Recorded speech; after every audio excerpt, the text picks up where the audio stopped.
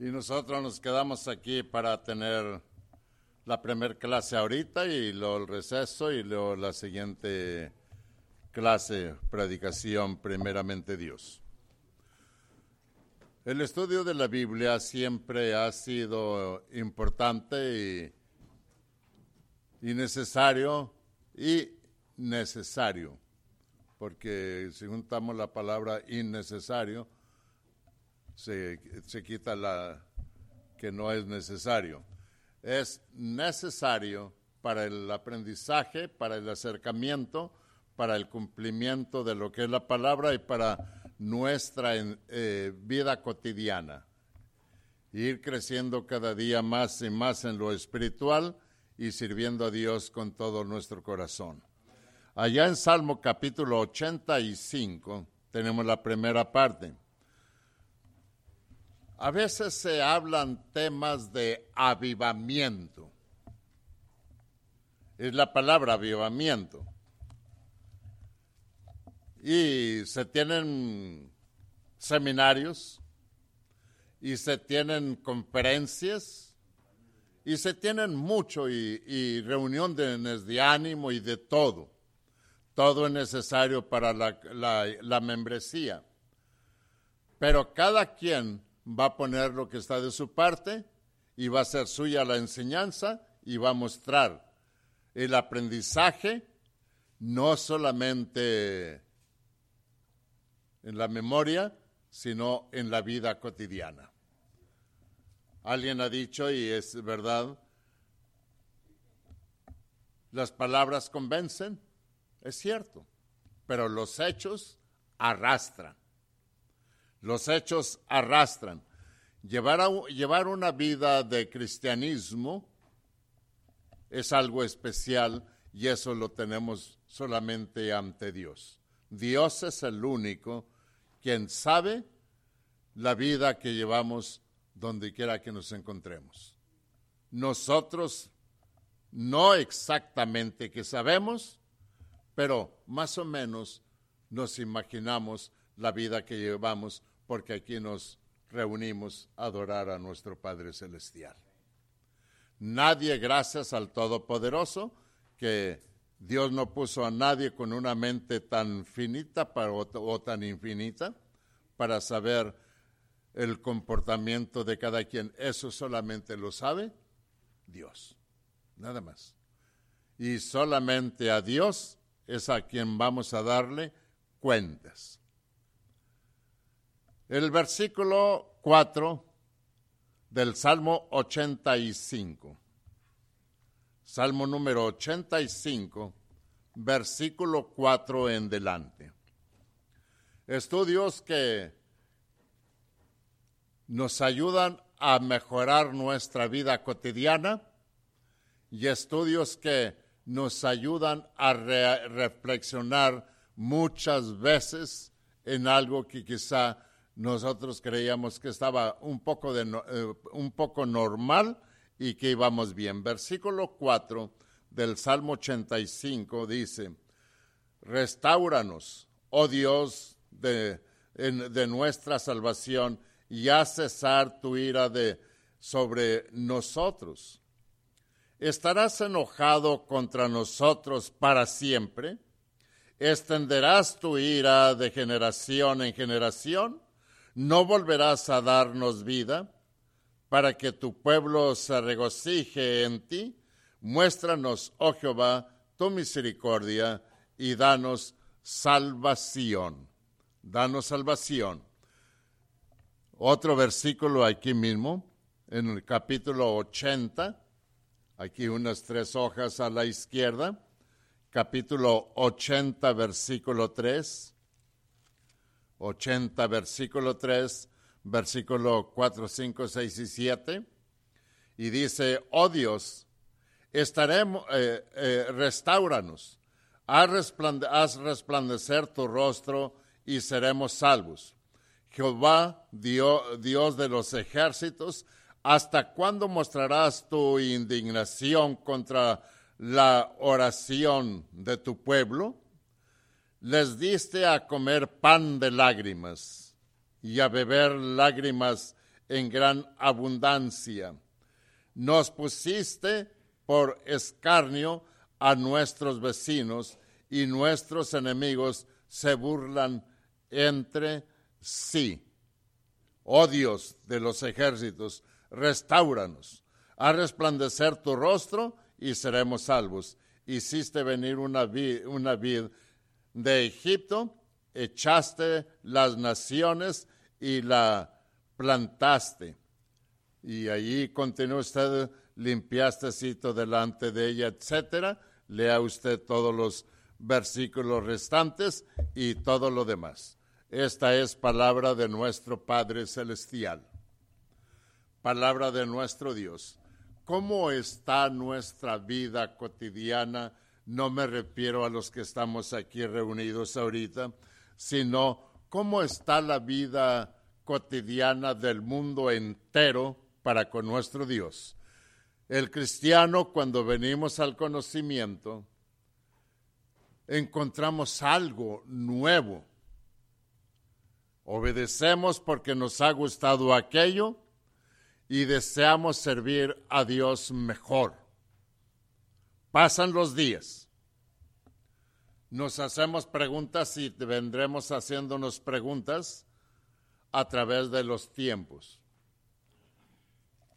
Una de las preguntas siempre ha sido, ¿por qué las congregaciones no crecen?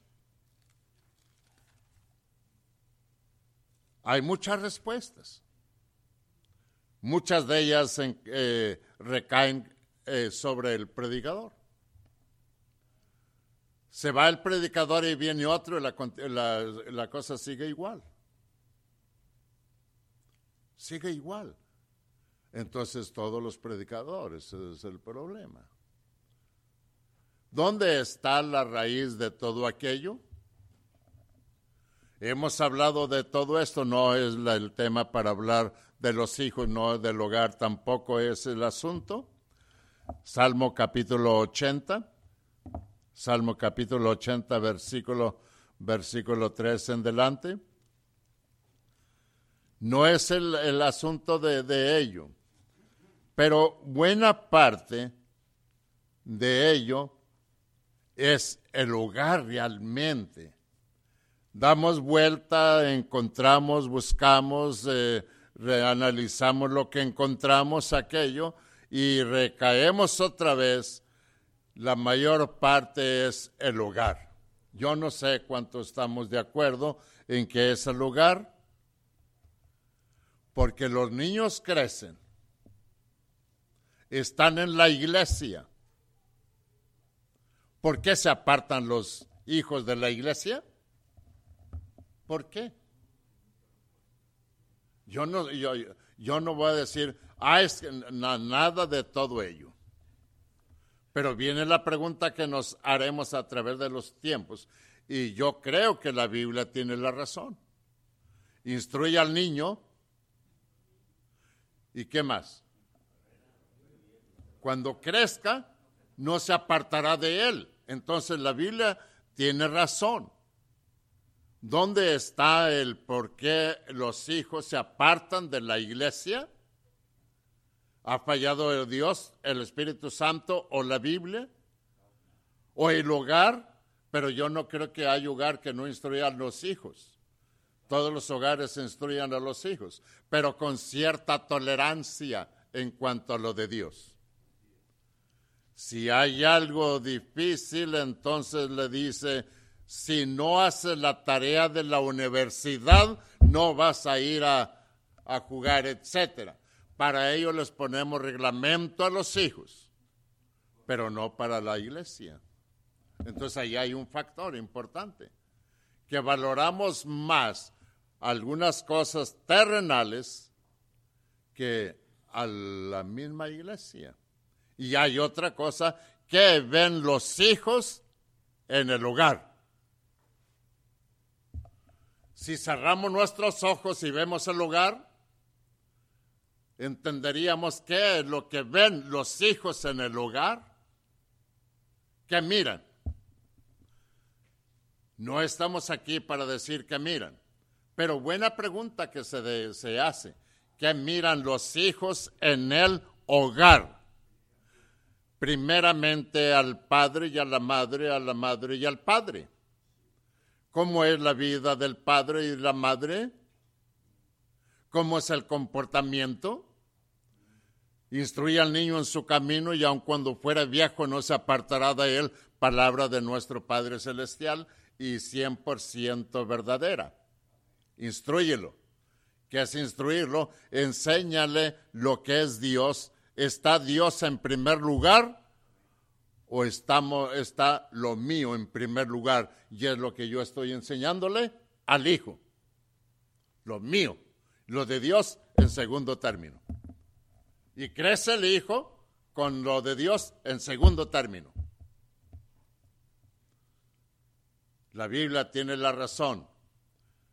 Nosotros realmente queremos acoplar la Biblia y a enseñarla y a acoplarla a nuestra conjetura. El niño, el jovencito, ya tiene un trabajo. Está en la universidad, está en el estudio, etcétera. Y le decimos al hijo, trate de sacar una buena carrera para que sea alguien en la vida. ¿Qué le estamos diciendo al hijo? Que se prepare, que saque una buena carrera secular para que sea alguien. No sacó nada de carrera, no es nadie. Pero, ¿por qué no decirle, sea fiel en la iglesia a Dios para que sea alguien? No, eso está en segundo término. Segundo término. Generalizado, generalmente hablando. En todo ello. Ahora sí, viene otra vez la misma pregunta que a través de los años estaremos haciéndola. ¿Qué necesitamos hacer para crecer más en número y especialmente en lo espiritual? ¿Qué necesitamos hacer? Si pusiéramos una anforita por ahí para poner nuestro punto de vista, cada quien pondría nuestro punto de vista. Yo no le digo, ni tampoco yo nunca he defendido al predicador como predicador. Todos tenemos errores, todos tenemos faltas. Yo me pongo igual que cualquiera de ustedes, como miembro de la iglesia de nuestro Señor Jesucristo. Nada más. Nada más hasta allí. Entonces, ¿cuánto estamos haciendo para la obra? Y dice que vaya y gane almas para Dios. Almas, no personas para la congregación. No, la Biblia nunca jamás ha hablado, vaya y gane personas para la congregación. Vaya, gane almas para Dios. Pero primero, si ya su alma está en Dios. Si no está en Dios, ¿cómo va a ganar almas para Dios? Cuando no está bien cimentada en Dios. No es posible. No es posible realmente. Entonces, primero, gane su alma para Dios. Primero su alma. Salmo, bueno, dijimos 80 versículo 3, versículo 4. Dice el 4, Jehová, Dios de los ejércitos, ¿hasta cuándo mostrarás tu indignación contra la oración de tu pueblo? ¿Qué, cuál y por qué hacen oración en tiempo del Salmo capítulo 80? Dice el versículo 5, les diste a comer pan de lágrimas al pueblo. ¿Se ha detenido usted a pensar cuál es el pan de lágrimas? Y lo dice también, aparte del pan de lágrimas, y a beber lágrimas en gran abundancia. Beber el pan de lágrimas y lágrimas en gran abundancia. Capítulo 79, aquí, versículo 5 y el versículo 6, ¿hasta cuándo, Jehová, estarás airado para siempre? ¿Se enoja acaso Dios con el pueblo? Y si se enoja Dios con el pueblo, ¿por qué se enoja? Y si se enoja Dios con nosotros, ¿por qué se enoja si le estamos dando lo que nos ha pedido? Bueno, 106, aquí mismo, Salmo 106, versículo 4. ¿Se enoja Dios realmente con el pueblo, con el humano? Versículo 4, versículo 5. Acuérdate de mí, oh Jehová, según tu benevolencia para con tu pueblo. Visítame con tu salvación. Salmo 106, versículo 4. Para que yo vea el bien de tus escogidos, para que me goce en la alegría de tu nación y me gloríe con tu heredad. Y esto es lo que pedía el salmista. El salmista, 119. Vamos al capítulo más grande de aquí de la Biblia, el 119. Capítulo 119, versículo 145. 119, versículo 145. Dice, clamé con todo mi corazón, respóndeme, Jehová, y guardaré tus estatutos. A ti clamé, sálvame, y guardaré tus testimonios. Me anticipé al alba y clamé, esperé en tu palabra. Esperé solamente en ti, oh Dios. Y Dios es nuestro único amparo y fortaleza. Versículo 48. Se anticiparon mis ojos a las vigilias de la noche para meditar en tus mandatos. Oye mi voz conforme a tu misericordia. Oh Jehová, vivifícame conforme a tu juicio. ¿Dónde está el salmista y qué es lo que pasa por la mente del salmista y cuál es el problema que está cruzando el salmista? El mismo problema que nosotros cruzamos cada momento, cada rato. Entonces, si el salmista clamaba, nosotros también necesitamos clamar. Ayúdame, Dios. Estaba un hombre que clamaba. Tenía necesidad económica y entonces ese hombre vivía en un lugar donde tenía una casa y tenía una chimenea y una tronera, así le llaman, donde salía el humo. Religioso, y clamaba y le imploraba a Dios, dame. Y decía en sus comentarios, al que Dios le quiere dar, ¿cuál era ese dicho en México? Al que Dios le quiere dar, por la tronera le ha de entrar. Y cada que se levantaba aquel hombre, iba a la chimenea y se asomaba, no se haya quedado atorado lo que venía de parte de Dios. No, eso no es así. No es así. Al que Dios le quiere dar, por la tronera se lo va a mandar. Ya nomás vengo y lo recojo. No, eso no es realmente así. Cada quien Dios le da la fuerza para moverse, para trabajar, y entonces Dios le va a prosperar. No que se hinque, no que se siente. Dios, dame, no. Ve y búscalo.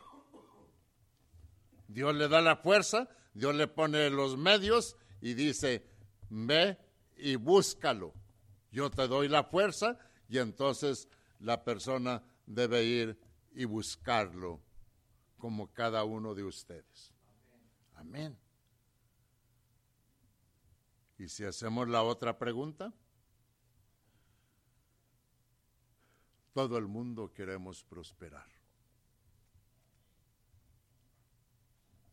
No es malo el prosperar. No es malo.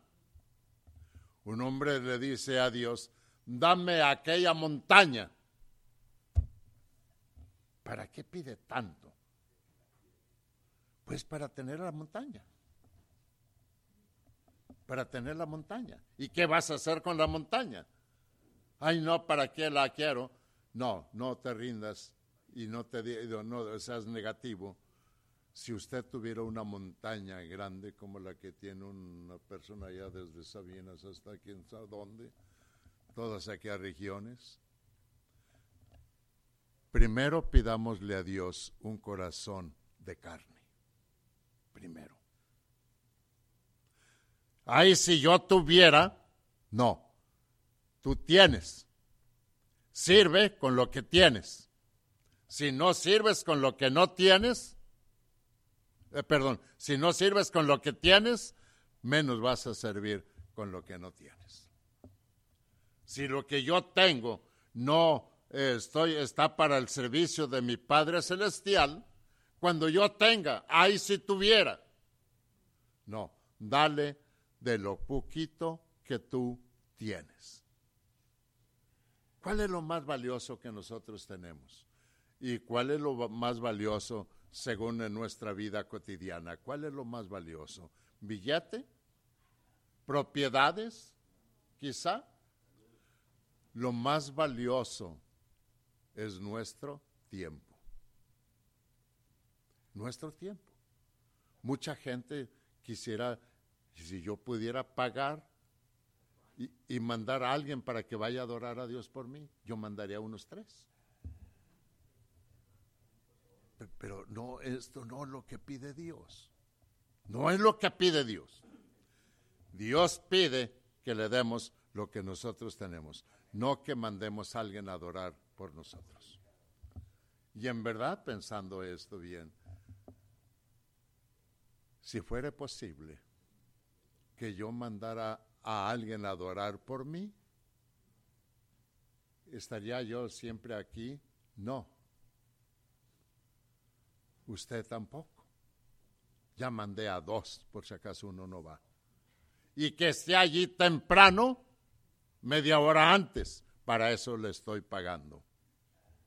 ¿Ok?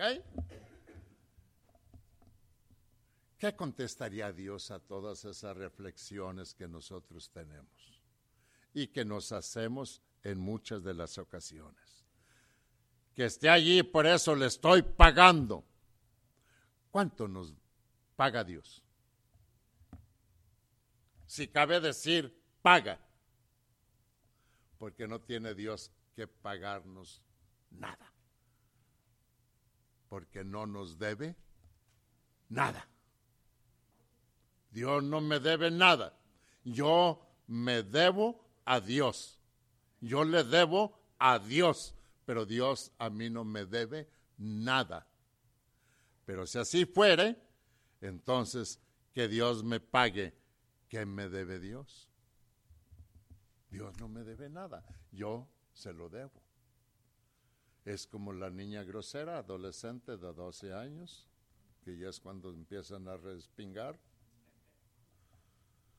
Y como decimos, y que se enoja la niña, muchachita, adolescente, 12, 13 años, con la mamá.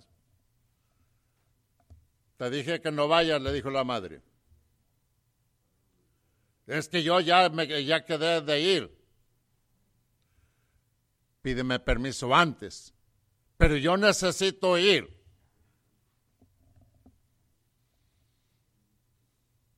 Te dije que no vas. Y punto. Y la niña se va, porque ya está grandecita. Dijo aquella muchachita, entonces ¿hasta cuándo voy a hacer lo que yo quiera? ¿Verdad? Cuando usted trabaje, se valga por usted misma, sea independiente y no dependa de nadie, ni aún así va a hacer lo que usted le dé la gana. Entonces, ¿hasta cuándo?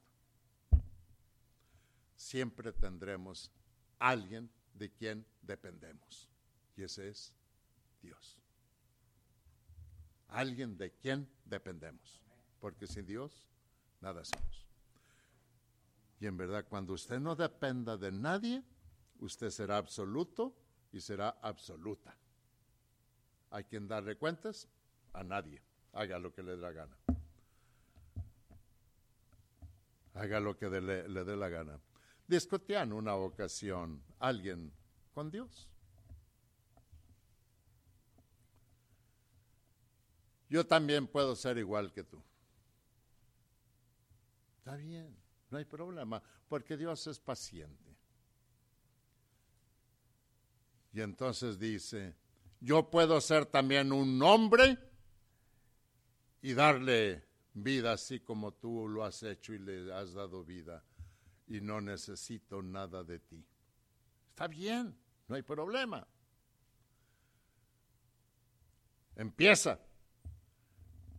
Y luego entonces junta un montoncito de tierra para ser el hombre y le dice Dios, espérame un poquito.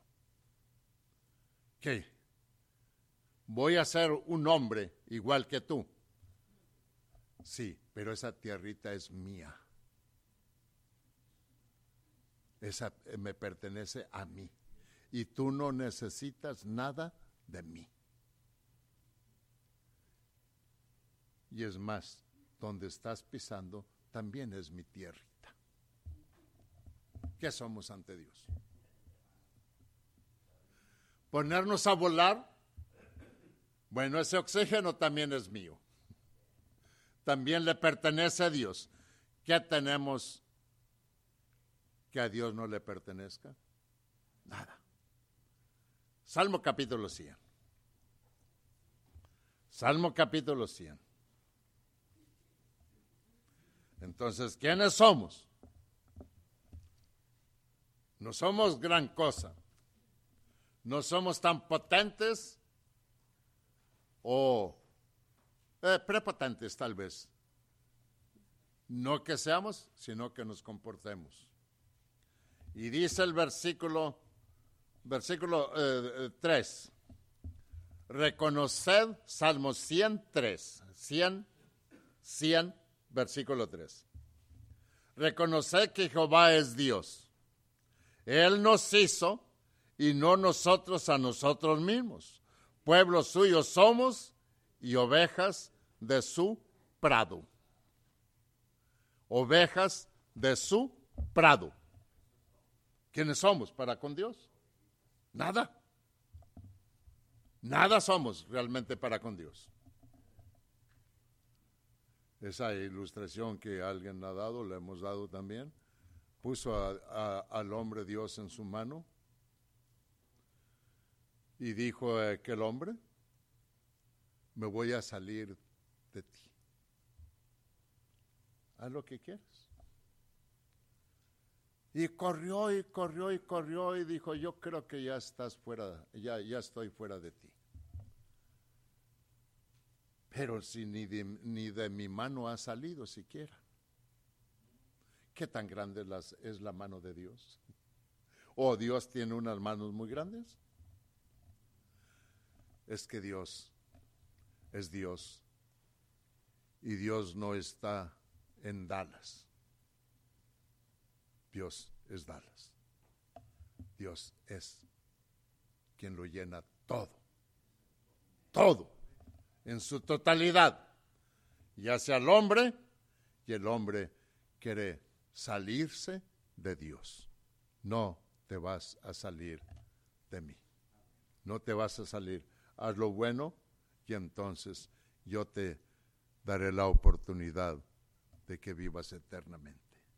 No haces mi voluntad, entonces tendrás problemas en aquel día y estarás eternamente perdido. Isaías capítulo 46. Isaías capítulo 46.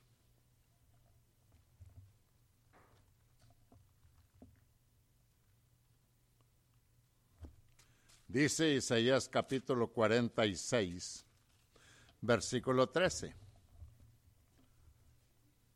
Haré que se acerque mi justicia, no se alejará, y mi salvación no se detendrá. Y pondré salvación en Sión y mi gloria en Israel.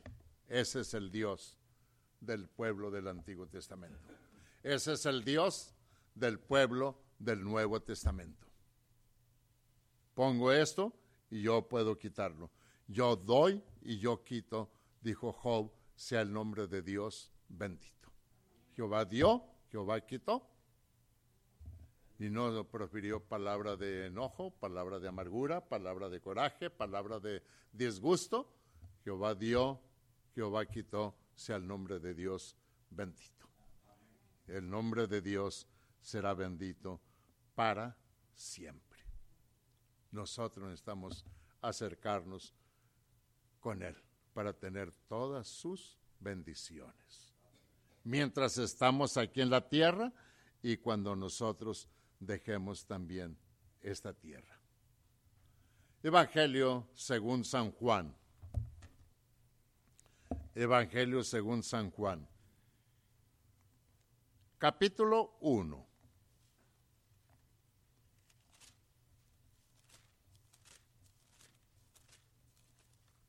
Según San Juan, capítulo 1.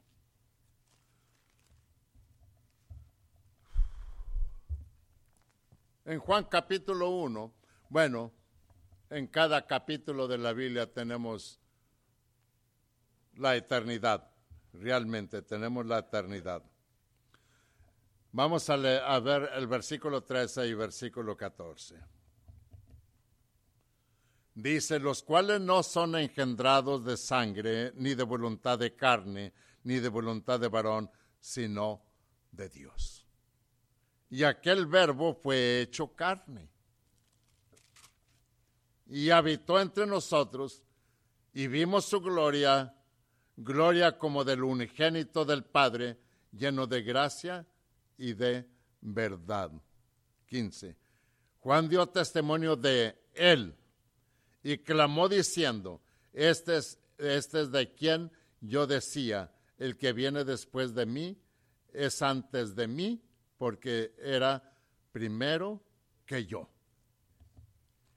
Y viene Juan dando testimonio del que era antes de Juan. Esto es de Cristo. Cristo no está después de Juan. Cristo está antes de Juan. Cristo no tiene principio. En el principio creó Dios Cristo, en el principio creó Cristo los cielos y la tierra. Allí estaba Cristo. Hagamos al hombre, allí estaba Cristo, conforme a nuestra imagen y nuestra semejanza. Allí estaba Cristo. Somos hechura de Cristo. Somos de Dios. No abandonemos a nuestro Hacedor. Es Cristo.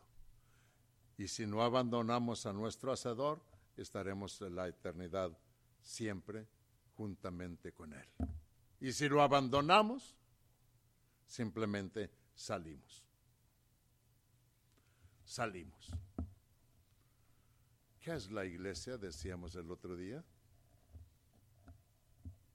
¿La iglesia salva? No.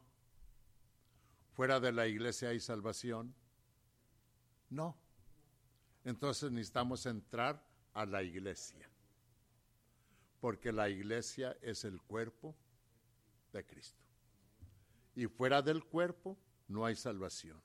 Necesitamos entrar al cuerpo de Cristo. Si no está usted dentro del cuerpo de Cristo, no está en salvación.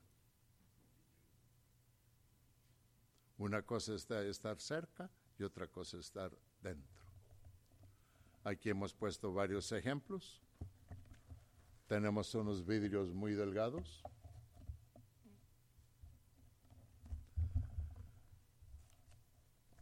tiempo de calor fuerte, aquí está fresco, y fuera de aquel lado del vidrio está calientísimo.